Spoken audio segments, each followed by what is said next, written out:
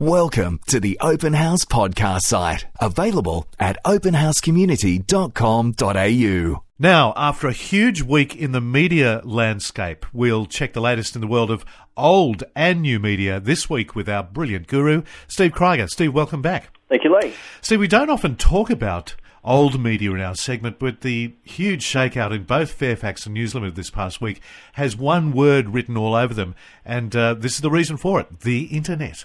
Yeah, absolutely. So this week, Fairfax is talking about slashing huge numbers of jobs, changing the format of their newspaper, shifting from a broadsheet to a tabloid, and then looking at what they're going to do to deliver content online. How are they going to start charging people to view their newspapers online? Because this is, they've recognised, where more and more people are looking to find their news. And the model that they've been using up until now doesn't work anymore. It's not sustainable. They can't pay the bills. They've got to look for a new way to do things, and that's all because of the internet. So the quality journalism of the past, it seems to me, will be pushed into the 24-hour media cycle more and more. So journos who would only write perhaps one story every 2 or 3 days, quality journalism, will be forced to meet that minute-by-minute deadline of the 24-hour news cycle. That's one possibility, I think. I mean, there's a few things that are going on here. I mean, people have access to a much larger amount of media than they've ever had access to before. So rather than just going to one source, always going to the Sydney Morning Herald to get your news, we're now exposed not just to newspapers and television and radio, but also media providers from around the world. So we can afford to be a bit pickier, a bit more fussy. But also the funding sources have shifted. So in the past, if someone wanted to advertise their car for sale, their house for sale, they'd have to do that through the newspaper. Yes. But now anyone with a great idea and a little bit of money can start up a website to sell homes or sell anything they like, and these attract people who want to advertise. And so all that funding and all that funding source has been stripped out of the newspapers, so they don't have money anymore like they used to fund journalists to the same degree that they have in the past. And so we're seeing this, I think, even in some of the online newspapers. The journalists are going for a more blogging style. They're writing more regularly but in smaller, more immediate pieces. Yes. And that's the type of that's how we're consuming this kind of news media these days. We're not sitting around every day with the newspaper at the breakfast table for an hour, opening up the newspaper to read long articles. That type of reading has changed. And of course, beyond newspapers and even beyond formal media, this is the area in which we have the citizen journalist. Anybody can be a journalist now. That's right. It's amazing how many people say they go to Twitter now for their news. Yes. This is the first place that they look to see what's going on. But I think there's some good things about this power shift. There's a change in who is able to report, who is able to share news, who is able to communicate about what's happening in the world. It was Mark Day in The Australian earlier this week, and he said the internet is a destructive force blowing apart old accepted ways of doing things while facilitating the growth of new businesses, new profit centres, new employers, new ways of doing things and new social habits. And this is what we're seeing at the moment. Anyone is able to report. Anyone's able to start their own website. Of course, it doesn't mean that what they're saying is legitimate or true, but the power base has shifted from a couple of media corporations to anyone. And there's a real kind of democratic feel to that, that if you've got something to say and you've got access to information and to truth and to knowledge, that you now have the ability, like never before, to share that with the world. Yeah. Steve, somewhat related, there was a really powerful demonstration about all this power, and especially the reach and the accessibility of new media in China this past week. Yeah, really sad story, this one, about a lady who was 7 months pregnant with her second child, and with the one-child policy, that wasn't permitted. She was told to pay a fine. She refused to pay that fine, and so she was forced, she was sedated and then the baby was aborted.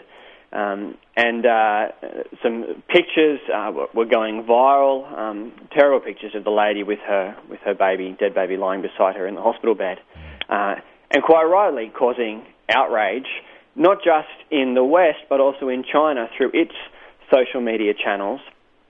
This story took on again a life of its own. I think this is another good example of what the internet does and its positive power, its destructive force. Destruction can be bad, but destruction can also be good. We can destroy darkness with light, and we can show evil, and we can show things that ought not to be, and replace them with the things that ought to be. And this is what's going on here with social media. With this story, many people found out about what happened to this lady, this terrible incident for this lady, than would ever have found out in the days before social media. And again, this outrage forced a lot of conversations, a lot of difficult conversations in China to take place, but also in Australia about the place of abortion and how we treat life. And so just through one incident, one terribly tragic incident with one lady and her 7-month-old yet-to-be-born baby, a whole lot of conversations have been had that would never have taken place before. Yes, indeed. Changing gear entirely, we're also seeing in your arena of new media and social media the rise of social meals. Please explain. Yeah, well, let me explain with a short story from my own life. Okay. Probably 2.5 years ago, I got married. We went up to the Sunshine Coast and enjoyed some time up there. And we heard about this place where you could go to learn how to cook. It was a little cooking school. And the way it worked was they'd teach you how to cook 3 different meals. And at the end of the night, you'd eat those meals together. And there were probably 20 people there. Now, apart from my wife and I, we didn't know anyone else. And this turned out to be a fantastic night as we sat down and enjoyed each stage of the meal with 18 other people that we'd never met before. They were all complete strangers at the start of the night, but by the end of the night, we knew one another. We'd shared something of our lives. There's something significant about sitting down with people and having a meal. Yes. And so there's this there's always something new going on in the world of social media, but yes. A new area of social meals where you can sign up on a website to go and have a meal with a bunch of people you've never met before. This is usually framed around a particular area of interest. So maybe you're interested in, knitting or creating a new business.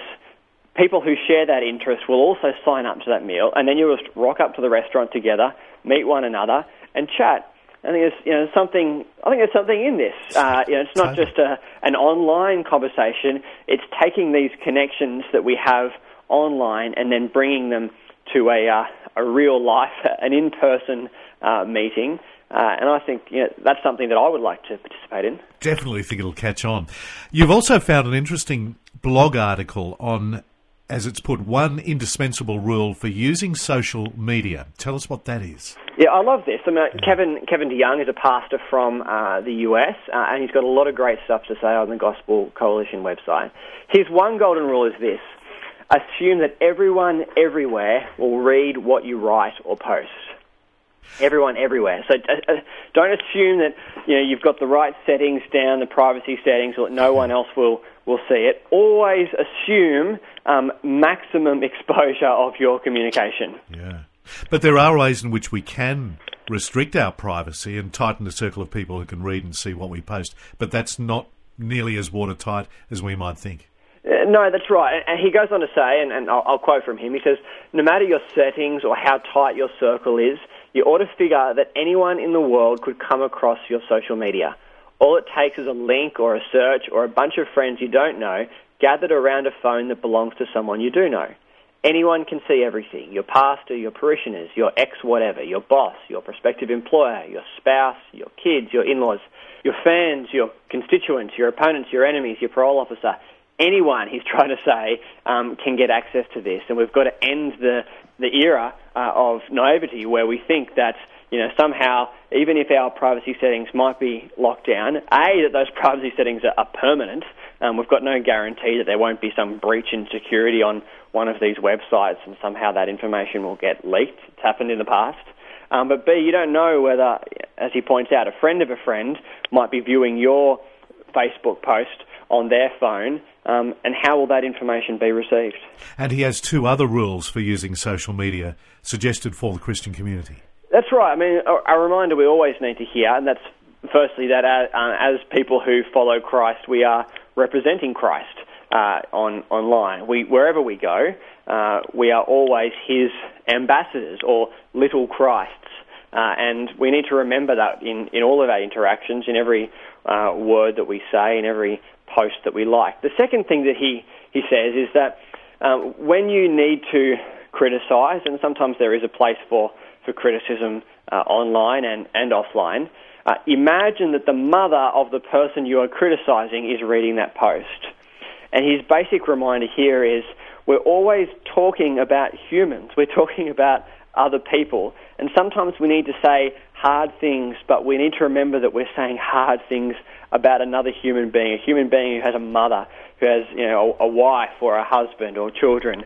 They've got feelings, so write about them as people who have feelings. Don't remove yourself, and this is what the internet is so dangerous in. It makes us feel like we're writing about things and people that don't really exist or will never really read about what we've written. Yes. Finally, also on the Christian online world, we've seen a milestone marked for the Max 7 website. Tell us about this one, because it's quite a good one. Yes, this is good news. So Max 7 is a website that provides free downloadable Bible resources, curriculum, lessons, images, crafts, songs, games, aimed at that children's market. It's a collaborative website, so anyone from around the world can upload these resources, and anyone from around the world can download them. So there's this great story of 15,000 children in Liberia downloading, using resources that have been downloaded from this Max 7 website to learn and to grow and to discover how wonderful Jesus is. So again, this is a great example. We've kind of flip-flopped, I think, from each story. There's good, there's bad, there's good, there's bad. This is another great example of the power of the internet. I love this. I love it that the internet enables us to use whatever gifts and knowledge and skills we have and then share that with the global church. Yeah. We don't have to keep that within our own local parish. If we've thought of a good game, there's a guy I know online who's great at thinking up youth group games. He's just created an app for the iPhone that you can download, and then it gives you this whole resource of games that you could play with your youth group. Wow. Again, just all these ideas that we have become resources for the global church. Yeah. And that's the power of the internet. And you might even make a mozza on the side too. Well, there is that possibility. Steve Kryger, as always, thanks so much, mate. Thank you, Lee. We hope you enjoyed this Open House podcast, thanks to Christian Super and Real World Technology Solutions. To hear more from Open House, visit openhousecommunity.com.au.